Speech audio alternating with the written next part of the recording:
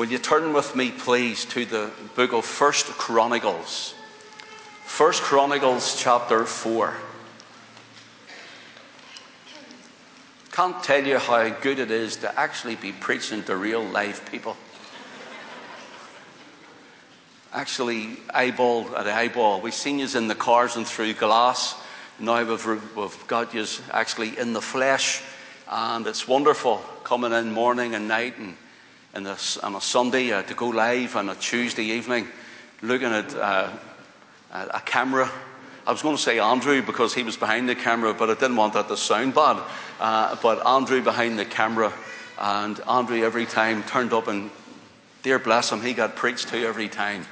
And you know, it's just wonderful to see so many here this morning in the house of the Lord. 1 Chronicles chapter 4, we're going to lift two verses, please. Verse 9 and verse 10. And Jabez was more honorable than his brethren. And his mother called his name Jabez, saying, because I bear him with sorrow.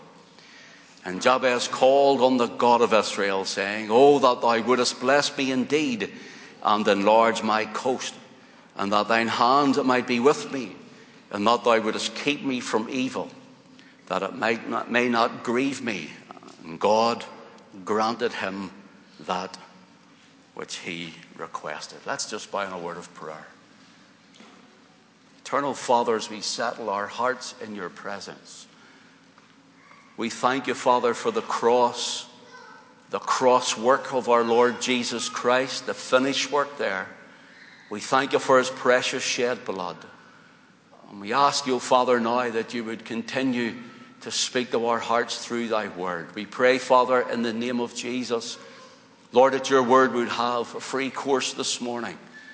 As our faces differ, and so do our needs. And Lord, only you can meet the need. Comfort the bereaved.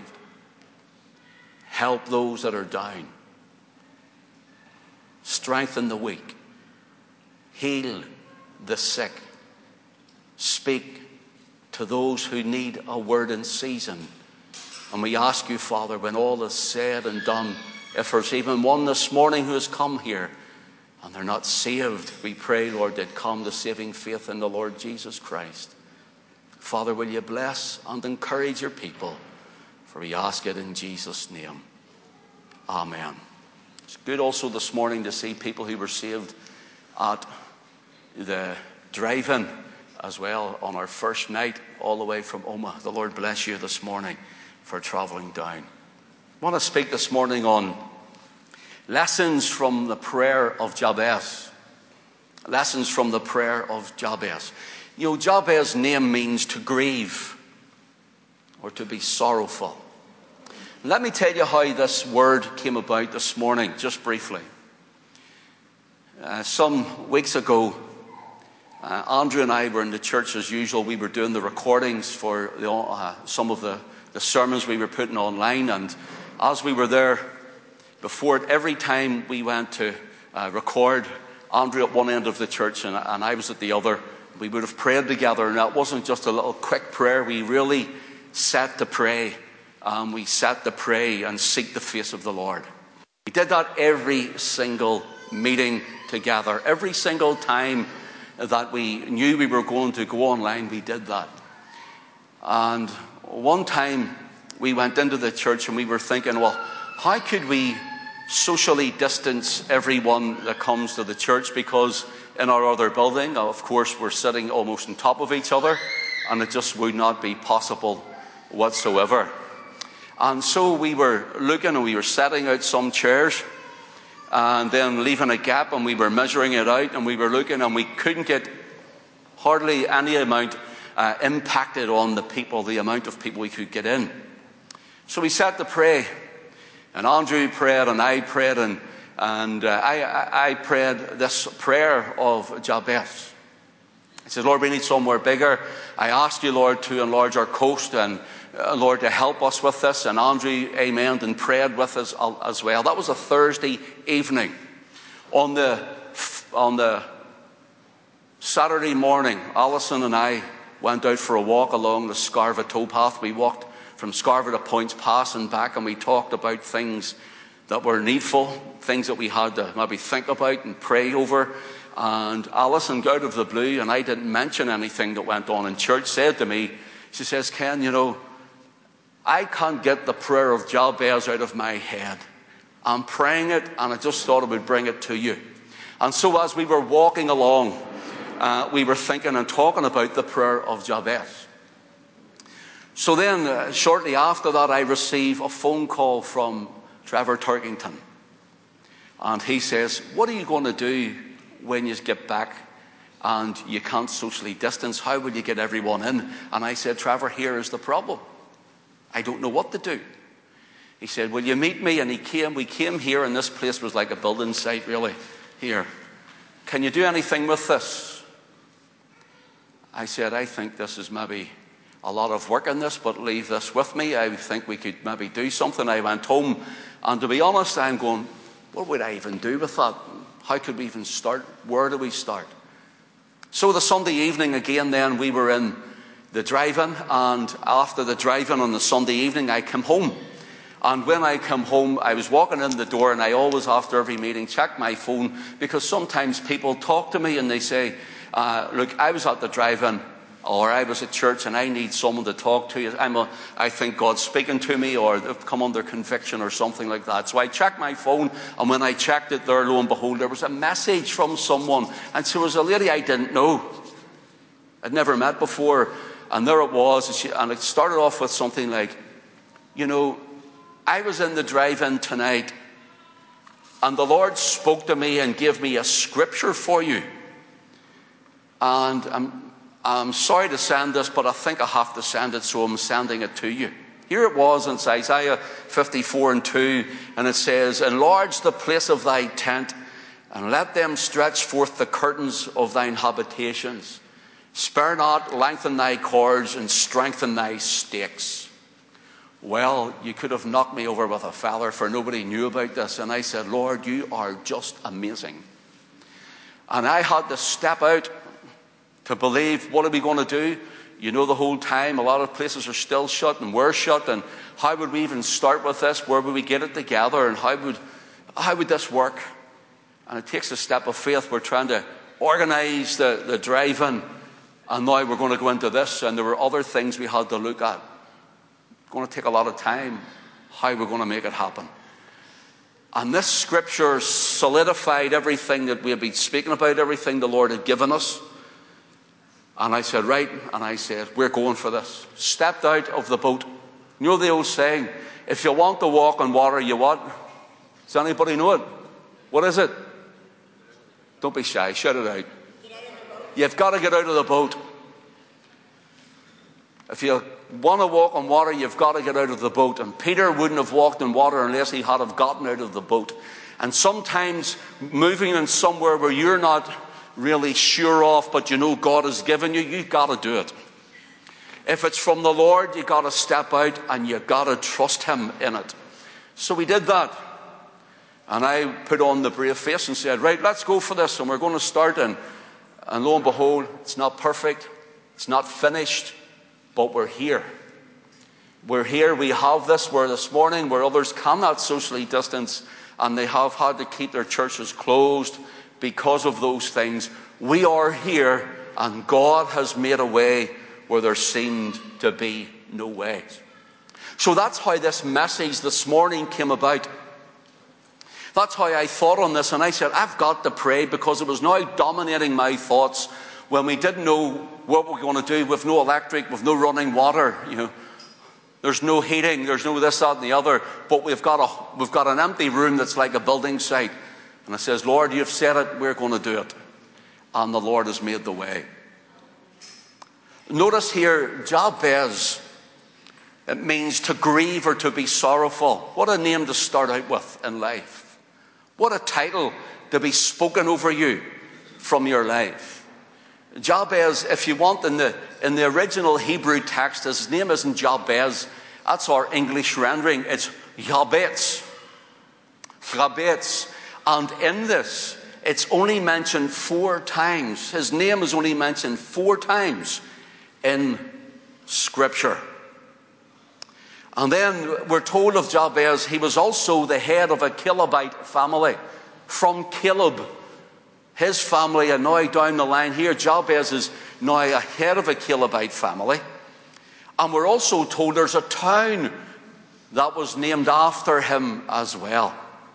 And according to Jewish scholars, they affirm that he was an eminent doctor of the law. So he knew God's word. That is, the Old Testament, the law and the prophets. He would have known these things that were then available to him. But here, this man's name stands out right away. His name is Jabez. To grieve, to be sorrowful. The reason behind this is in Israel, you find that the mothers would have named their children either after something that happened at the time of their birth, or their fathers could name them something that was prophetic over them too.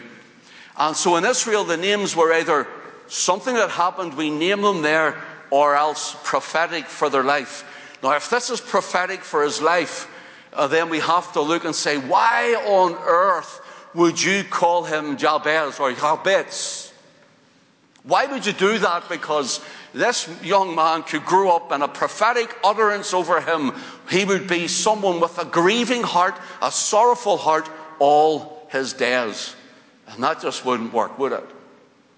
So something has happened, maybe a death at the family, or there's been something cataclysmic in the area, but something has happened. And in 1 Chronicles, in chapter 4 and verse 9, it says, "And Jabez was more honorable than his brethren, and his mother called his name Jabez, saying, because I bear him with sorrow."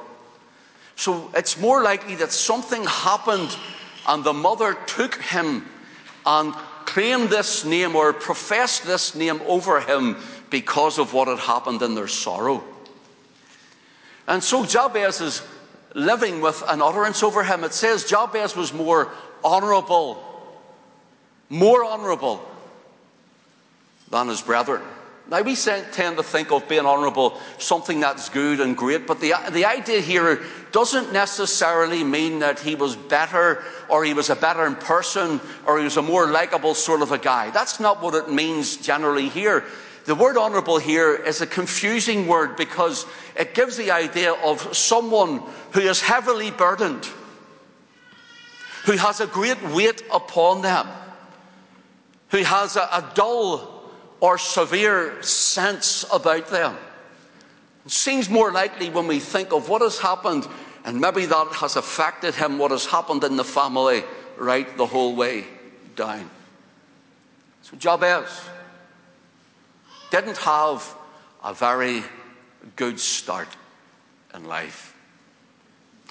Notice, if we could show you something else just outside of this, we look at Genesis 35 and verse 18, for example. And we just want to jump in and out of this little prayer as we go through this. Show you little examples that would just strengthen the case that we're bringing this morning. Genesis 35 verses 16 and 17 says Rachel was in hard labour. This is for Benjamin. She was in hard labour in the two verses. And then in verse 18, Genesis 35 and verse 18, listen to what it says. It says, "And it came to pass, as her soul was departing, for she died, that she called his name Benoni, but his father called him Benjamin." She called him Benoni, but his father called him Benjamin. Benoni means son of my sorrow. So she's departing, and this word is given over her son, Benoni, son of my sorrow. His father, Jacob, takes him, and he pronounces a different prophetic utterance over him in his name and calls him Benjamin. Benjamin. Here's something for you to note. For example, and you can write it down, read it when you go home. In 1 Kings chapter 11 into 12, you'll read of King Solomon's on the throne. And there's a young man called Jeroboam. Jeroboam was a servant of his, and he entrusted Jeroboam, but he realized then things weren't going too well. Jeroboam flees to Egypt, and at the death of Solomon, Jeroboam comes back out again. And what we find is Jeroboam one day is walking with a new coat on him, a new garment on him. And he meets a prophet called Ahijah. And Ahijah takes off his new coat and rents it into 12 pieces, and he gives 10 pieces to Jeroboam. And he says, the Lord is going to rent the kingdom of Israel in two. There's going to be 10 tribes and 2 tribes, and the Lord hath given thee 10 tribes to Jeroboam. That is the 10 pieces of the garment. And so he takes this, he says there's 2 tribes will be left in Jerusalem. One be the tribe of David, that is the tribe of Judah. And the second tribe, he says, it's called the tribe to bring light. Now, I'm paraphrasing for time's sake, so you can read all of this when you go home. And so it was Benjamin that stayed with Judah right the whole way through the Bible in the southern kingdom. The northern kingdom split away. Jeroboam became the king of Samaria in the north of Israel. And they had a different kingdom.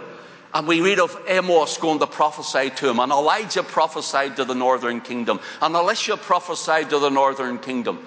And to the southern kingdom, we have prophets like Isaiah and Jeremiah and Ezekiel and so on. And through this time, there was Judah and Benjamin. Now remember, when Benjamin is born, his mother calls him son of my sorrow. It's not a very good beginning. But rather, when his father changes his name to Benjamin, he calls him son of my right hand. Son of my right hand. And you know what the right hand stands for in the scripture? The right hand stands for 1, for fellowship, and 2, for authority, power, and strength. And so Benjamin was the father's right hand, father's strength. And so the Lord Jesus Christ, when he died, when he was buried, when he rose again the third day, and when he ascended up to heaven, was glorified, we're told he's seated at the right hand of the Father. He's seated at the right hand of God, meaning the Lord Jesus is in the place of all power and authority and in full relationship with the Father. And you and I have that same thing. For example, the prophet David, or King David, when he writes in Psalm 116, I think it's the last verse, I just can't remember the number at the minute, and he writes, in thy presence is fullness of joy, and at thy right hand there are pleasures forevermore. And this is what he's saying. At thy right hand there is fullness of joy. The right hand gives the idea, he says, in your presence, the place of your face is turned. It means when that bit which turns, so if we go to a roadway and we are turning the face, it's called the panim. The panim of God is when we worship. God is a spirit, and God is everywhere. He is omnipresent, and yet when we worship, it seems as though he visits, yet he's everywhere at once. That's the panim, the face of God. God's face, as it were, turns for the worship of his children. And here David says, in your presence, or the word is panim, at your face there is fullness of joy.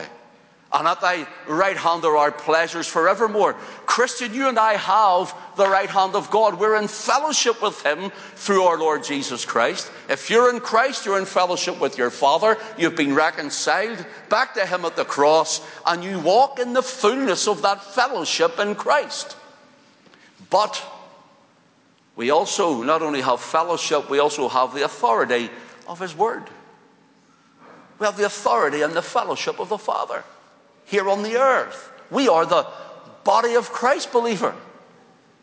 I was talking to someone just yesterday, and they were down at the back here when we were just tidying up a bit, and on the way out, it was Noel actually, he was doing something down the back with these electric parts, and I know nothing about it. It frightens me.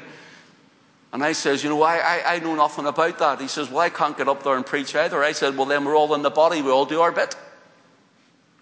none lesser nor none more. You're in fellowship with God. You're in fellowship with the Lord Jesus Christ. And you, Christian, must start believing that. You must start taking that in and believing. If you're saved and blood-washed and blood-bought, then you must start believing, I'm a child of God. I belong to the King. Notice here, at thy right hand are pleasures forevermore. We have his pleasures. We have his fellowship. We have all of that in Christ. It's his face we want to seek. Seek ye my face, he says. My heart said unto thee, thy face, Lord, will I seek. So notice here, Benjamin becomes what's known as, in 1 Kings 11, the light-bearing tribe. The Lord said, I will give one tribe for a light always before David's sake. So Judah, the tribe where David came from, he had a light with him. And Benjamin is put along with Judah the whole way through the scripture. And so when you get there, you'll realize the one who had this bad start, son of my sorrow, ends up with a great blessing. Not only because he's now aligned with Judah, but when we get into the New Testament, into the New Covenant, this is what we find, that almost every one of the original disciples or apostles, they almost to a man, except for Judas Iscariot and possibly Matthew, they were all from the tribe of Benjamin, from Galilee. Paul the Apostle said he was from the tribe of Benjamin. And what did they do? They came in when filled with the Holy Ghost in the upper room. They went forth preaching Jesus and him crucified, preaching the resurrection of our Lord Jesus Christ. And as they went preaching, there were signs followed the word of God. Why? Because they were filled and baptized in the Holy Ghost and power. These are Benjaminites. What a bad start and what a great ending, as it were. These people were the ones who went. What were they doing? They were the light-bearing tribe who carried the word of God to all the four corners, as it were, of the earth. They're the ones who preached the blood in the book originally. They're the ones who seen signs and miraculous wonders. And here he is with a bad start. And now his progeny, his seed has a great ending. Gone on to serve the Lord. So whenever we think of this, hold to this thought, brother, and hold to this thought, sister. Because a bad start doesn't have to dominate your present.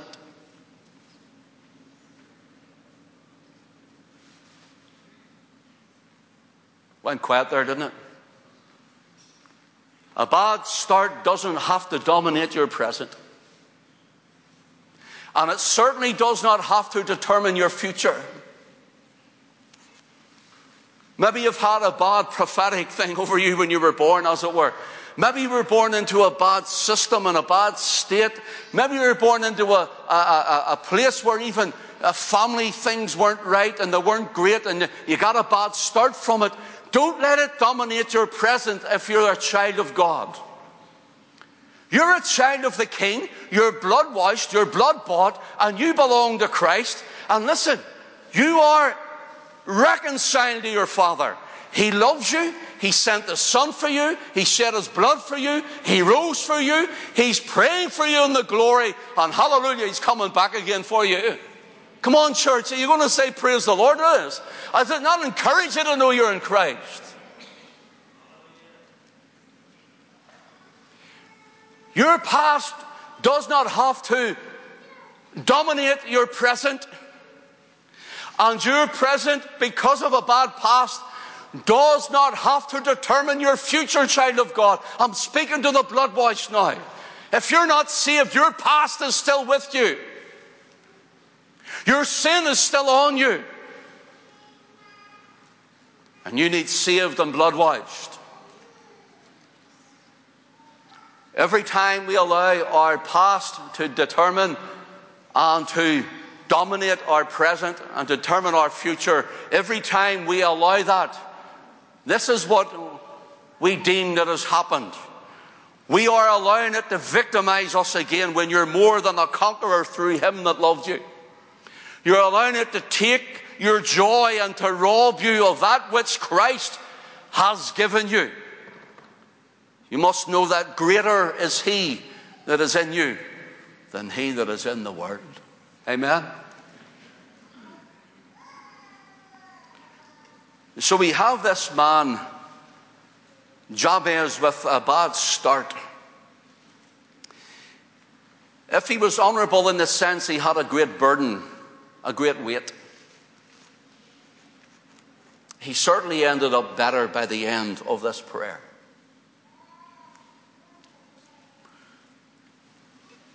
Jabez, grieving, sorrow, past life, past events, past circumstances. And again, his name is only mentioned 4 times. Imagine that. How great is that when Paul wrote almost 2/3 of the New Testament? Well, sure, his name's only mentioned 4 times. Listen, if your name's mentioned once, if your name is mentioned once in the Scripture, that's enough. Can I tell you something, child of God? Your name is written in the Lamb's Book of Life. Your name is written in heaven. The Father knows your name. So here we find, even though his name is only mentioned 4 times in Scripture, we find even this morning, or now I think it may be afternoon, we find that we're still talking about him today. I think as well of just 4 times, that's not much. Listen, talk about the not much. In Mark chapter 14, we'll not read it all, but I'm just going to pick a verse out because we haven't time. But read it when you go home, verses 1 to 9. We have the woman coming to anoint the Lord Jesus. He's coming up to, it's the week when Calvary is going to happen. And it's going to be a couple of days' time he's going to be hanging on the cross. And he's in the house of Simon the leper. And many people think that this is also the Mary mentioned here is Mary, the sister of Martha and sister of Lazarus. And you know, she comes and she gets an alabaster box of spikenard ointment. It's very precious. And she breaks it and anoints the head, the beautiful head of our Lord Jesus Christ. And you know that when she does that, that the disciples are standing there with their mouths open, as it were. And Judas Iscariot, what is it he says? This could have been sold and given to the poor. You know why? Because it was in Bethany. Bethany had a massive poorhouse in it. That's what he was thinking of. What a waste on Jesus. Why not sell it and give it to the poor? Jesus says, let her alone. I can tell you something, brother and sister. You know, I don't know, you have these moments throughout your walk and your Christian walk, and maybe things and people are, sometimes they're against you. A whole lot are against me, but there you go. I don't really care. That's the truth. My calling is to serve the Lord. And this woman didn't care what anybody said. She didn't care. She came and she broke the alabaster box of oil over the Saviour's head. And as that very precious ointment ran down him, Judas Iscariot didn't want that lavished on Christ. Shows the heart, doesn't it? See the man and woman who tell you, or even profess to be Christians, say, you go into this Jesus thing too much. Examine the heart. You can never, ever have enough of Christ. Leave her alone. See when the enemy comes against you. Do you see whenever there's maybe a somebody in town or a brother or sister or somebody doesn't even know you, and they're giving it all that about you, you know? Would I tell you something? See, when they've got the knives out for your back and they're coming with, you're worried about what's going to happen next. Listen, child of God, you know what he says? Leave them alone. Leave her alone. And you may say to people, leave me alone, and they continue on in it. But I can tell you something. See, when the Lord says leave them alone, his word means authority. And he takes the dealing. He says, let her alone. And he says, for she hath wrought a good work on me. A good work. See the word good? I'm just sidetracking for a little moment. See the word good? Two main words in the Greek text. One is kalos,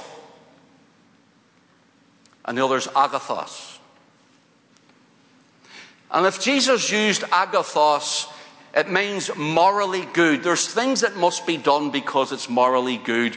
But because it's morally good, it doesn't always look right. That's why the world doesn't understand it when we want to go by the moral commandment of the Lord.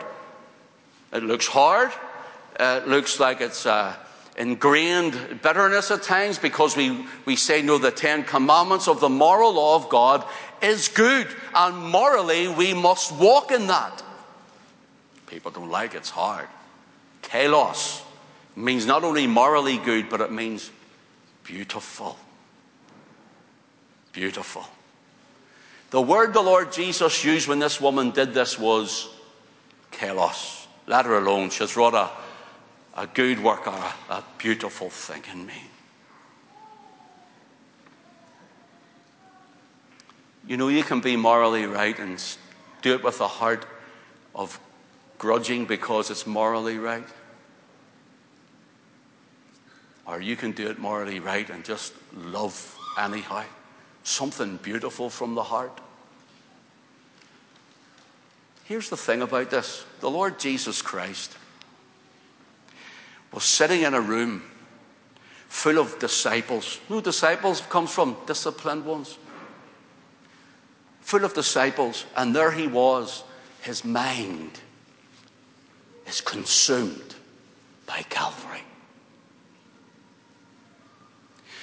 His mind is consumed by the cross.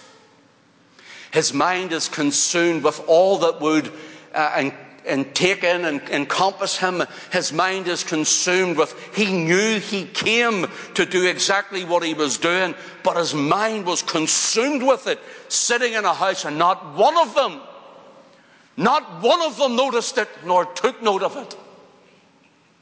How hard can the Christian heart be when it comes to the things of Christ? Not one of them noticed. You see, brothers, sisters, sometimes our hearts can become so calloused and hard and fat and greased up that no longer is there a beauty about Christ. We've lost that wonderful beauty of him, and we do it because, well, we're saved and that's what we do. Brother, sister, start to ask the Lord to soften you. Soften my heart, Lord. Make my heart pliable and workable. This woman came. Oh, brother, we can say all we want about women's place in church, but this woman came and broke the box over his head.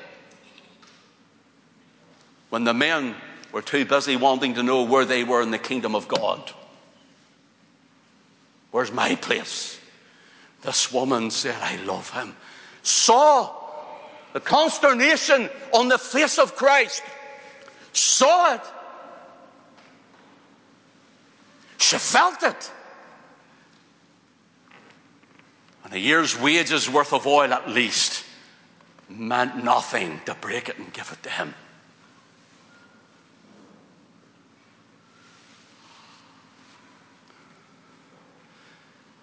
She did it once. And the heart that was poured out was manifest in the oil that was poured out. Notice this. In Mark 14:9, it says, wheresoever the gospel shall be preached throughout the whole world, this also that she hath done shall be spoken for a memorial of her. Imagine that, one act with the right motive in the heart. She poured it out over the Savior, and he never forgot her. You're not forgotten, brother, sister. He never forgets. He never forgets the love. He never forgets the motive. He never forgets. The simple act of worship from the heart of this woman touched the heart of Christ. I'll say it again. I want you to get it. And if we hear anything, I don't know, I've went off kilter as I usually do, and maybe have to come back to this another morning. But I want you to hear this. If you hear anything, this is not just for women, this is for all of us. My heart too. A simple act of worship from the heart of a woman touched the heart of Christ. Touched the heart of Christ more than all the thoughtless, heartless bluster among the disciples who were sitting there by him. Your simple act of love and worship for him in the right motive here on this earth will touch the heart of Christ.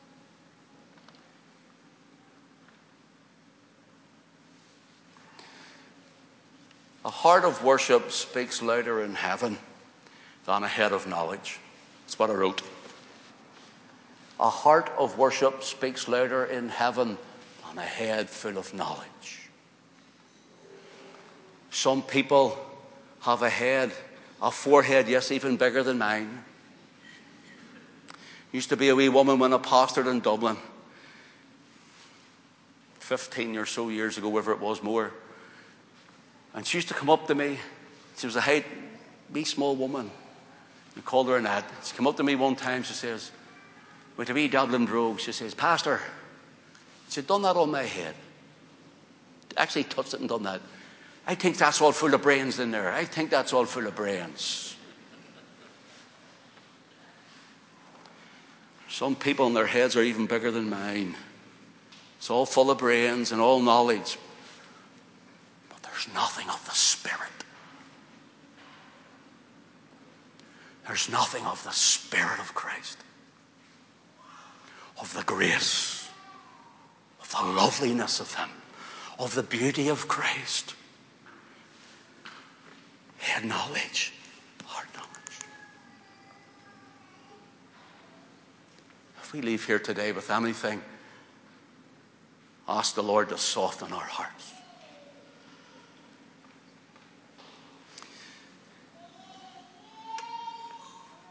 Show devotion, brother, sister, and don't get distracted. Remember this house, Mary and Martha. Martha's always cumbered about serving. Mary, you read John 11, you'll read about that. And Mary's sitting at the feet of Jesus.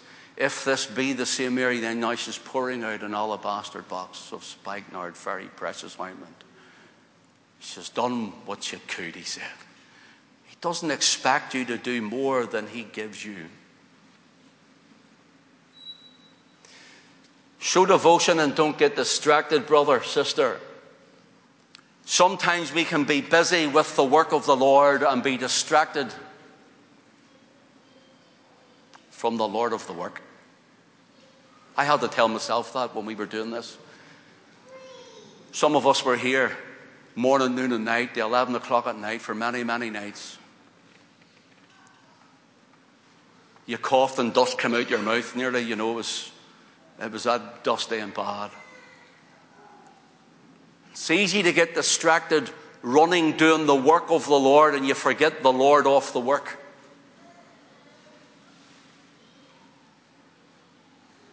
Don't get distracted. It may well be said, this woman saw more in the Spirit. Notice, this woman saw more in the Spirit at that moment in that house than all the others could see in their distracted minds. Their selfish heads and their dead, pretentious mindsets were fixed on themselves, speaking to one another about who's going to be the best. And Jesus is sitting there thinking about Calvary. The cross was on his mind.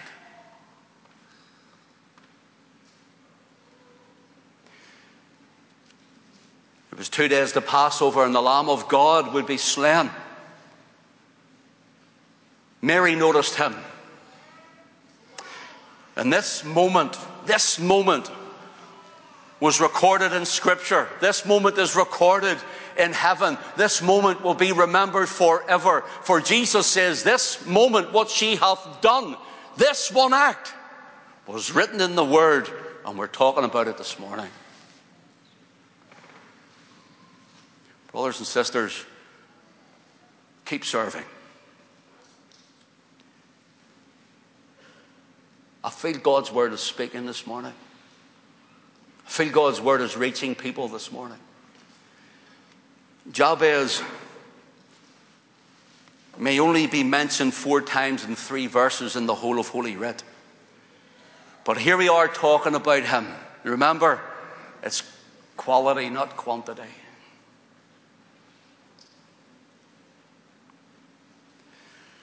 Some ministries are long. Service ministries are long and go wrong. But a one-time act, one move of the Holy Spirit is worth more than every work from the carnal heart of man. The Holy Spirit of God moving once, just once, is more than every single one of us could do. Throughout our whole lives, we can attain to nothing. But when he moves, things change. Things happen. Jabez made his mark in society and in life. He is the head of a Calebite family. He's a doctor of the law, and a town of Judah was allegedly named after him. I'm going to close here and maybe do, if the Lord leads me to do another. I haven't even touched the prayer yet. But anybody that knows me, that's just the way it goes. Here's what I'm going to say to you.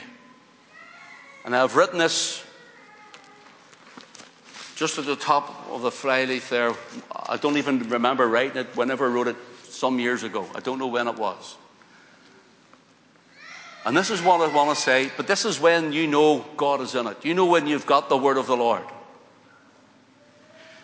Attempt something large enough that failure is guaranteed unless God steps in. I'm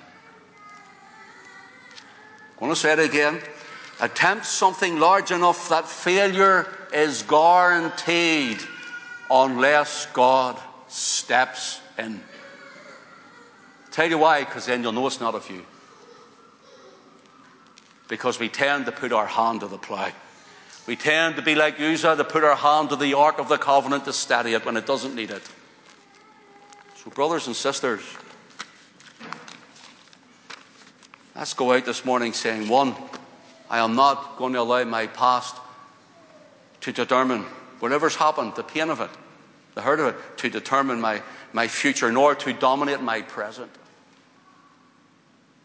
2, I'm going to ask the Lord, will he soften my heart and fill me afresh with the Spirit. And 3, when I have the Word of God, I am going to attempt something large enough that it's destined to fail unless God steps in. Say this and I'll finish. 8 years, this month actually, the end of this month, 8 years ago, we were in another church. And at that time, there was maybe 40, 50 of us, maybe. Roughly. And we got this idea we were going to have a tent mission. And so, where we live in Donaghcloney, the school, I went to see the school and the education board and whoever I needed to see. And they eventually let us use their playing fields. In fact, we used the whole grounds of the school. And it was just meant to be a small tent, and we couldn't get the hold of one. And then all of a sudden, the army were going to give us a tent that held 200 people It was in Cyprus, and they were saying that they were coming home from Cyprus to be bringing this tent over, and we could have this tent. But unfortunately, before they took it down, they drove a tank through it. So that was the end of the tent. We ended up having to rent a tent. Pardon we had to rent a tent. And when we got the tent, we near died off because we didn't think it was so big. 1,000 people would fit into it. My head started to explode. And by the time all the money was coming together, we had no money. £15,000 bill now was there, mounted up. Without money, £15,000. Some of you were there. Some of you are still with me from then. But we laboured, we worked on, and we prayed about it. We had a Friday night for youth, and there was a few hundred, 400 or more came. Saturday, we had a big day where there was all sorts of events happening, and then on Saturday night we had an event, and there was maybe a bit more than that came. And Sunday morning we had our church our meeting in the church, and we thought we'll go up at night and we'll have our meeting here. Hardly anyone's going to turn out. Talk about lack of faith. Hardly anyone will turn out because they'll all be at their church. So we went to the church, and when we got there, we started preparing for a little group of us in this big 1,000-seater tent. And the bills are still mounting up, and I'm thinking, nobody knows how much this is costing. And of course, it comes back to the pastor's door every time something's happening. He says, Lord, you need to do something here. I don't know what to do. And that Sunday night, we had 800 chairs out and a little bit fenced off for a little room area. We had 800 chairs out, and every chair was filled. Every chair was filled. Now listen, we're not finished. We're having a healing service to pray for the sick. We had a healing service, and there was a woman from a Baptist church in Newton Ards, I think, was it? Newton Ards. We says, come up if you want prayed for. We just prayed for her. And the Lord had this bad heart, and wouldn't go to the right beat with trying these pacemakers, couldn't get it.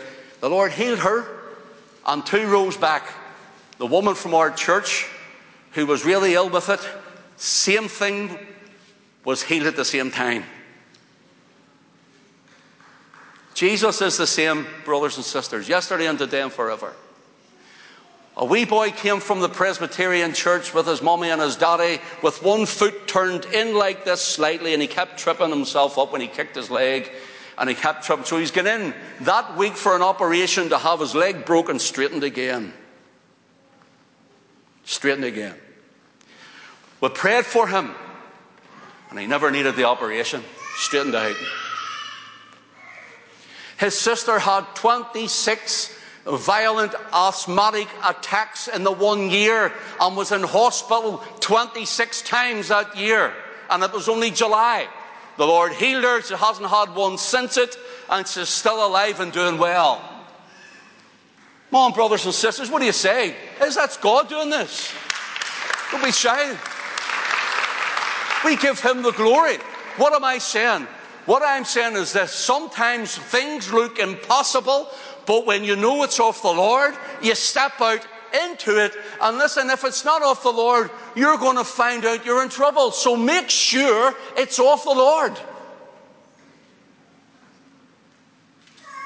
I could tell you many more stories. Many more stories of that one weekend,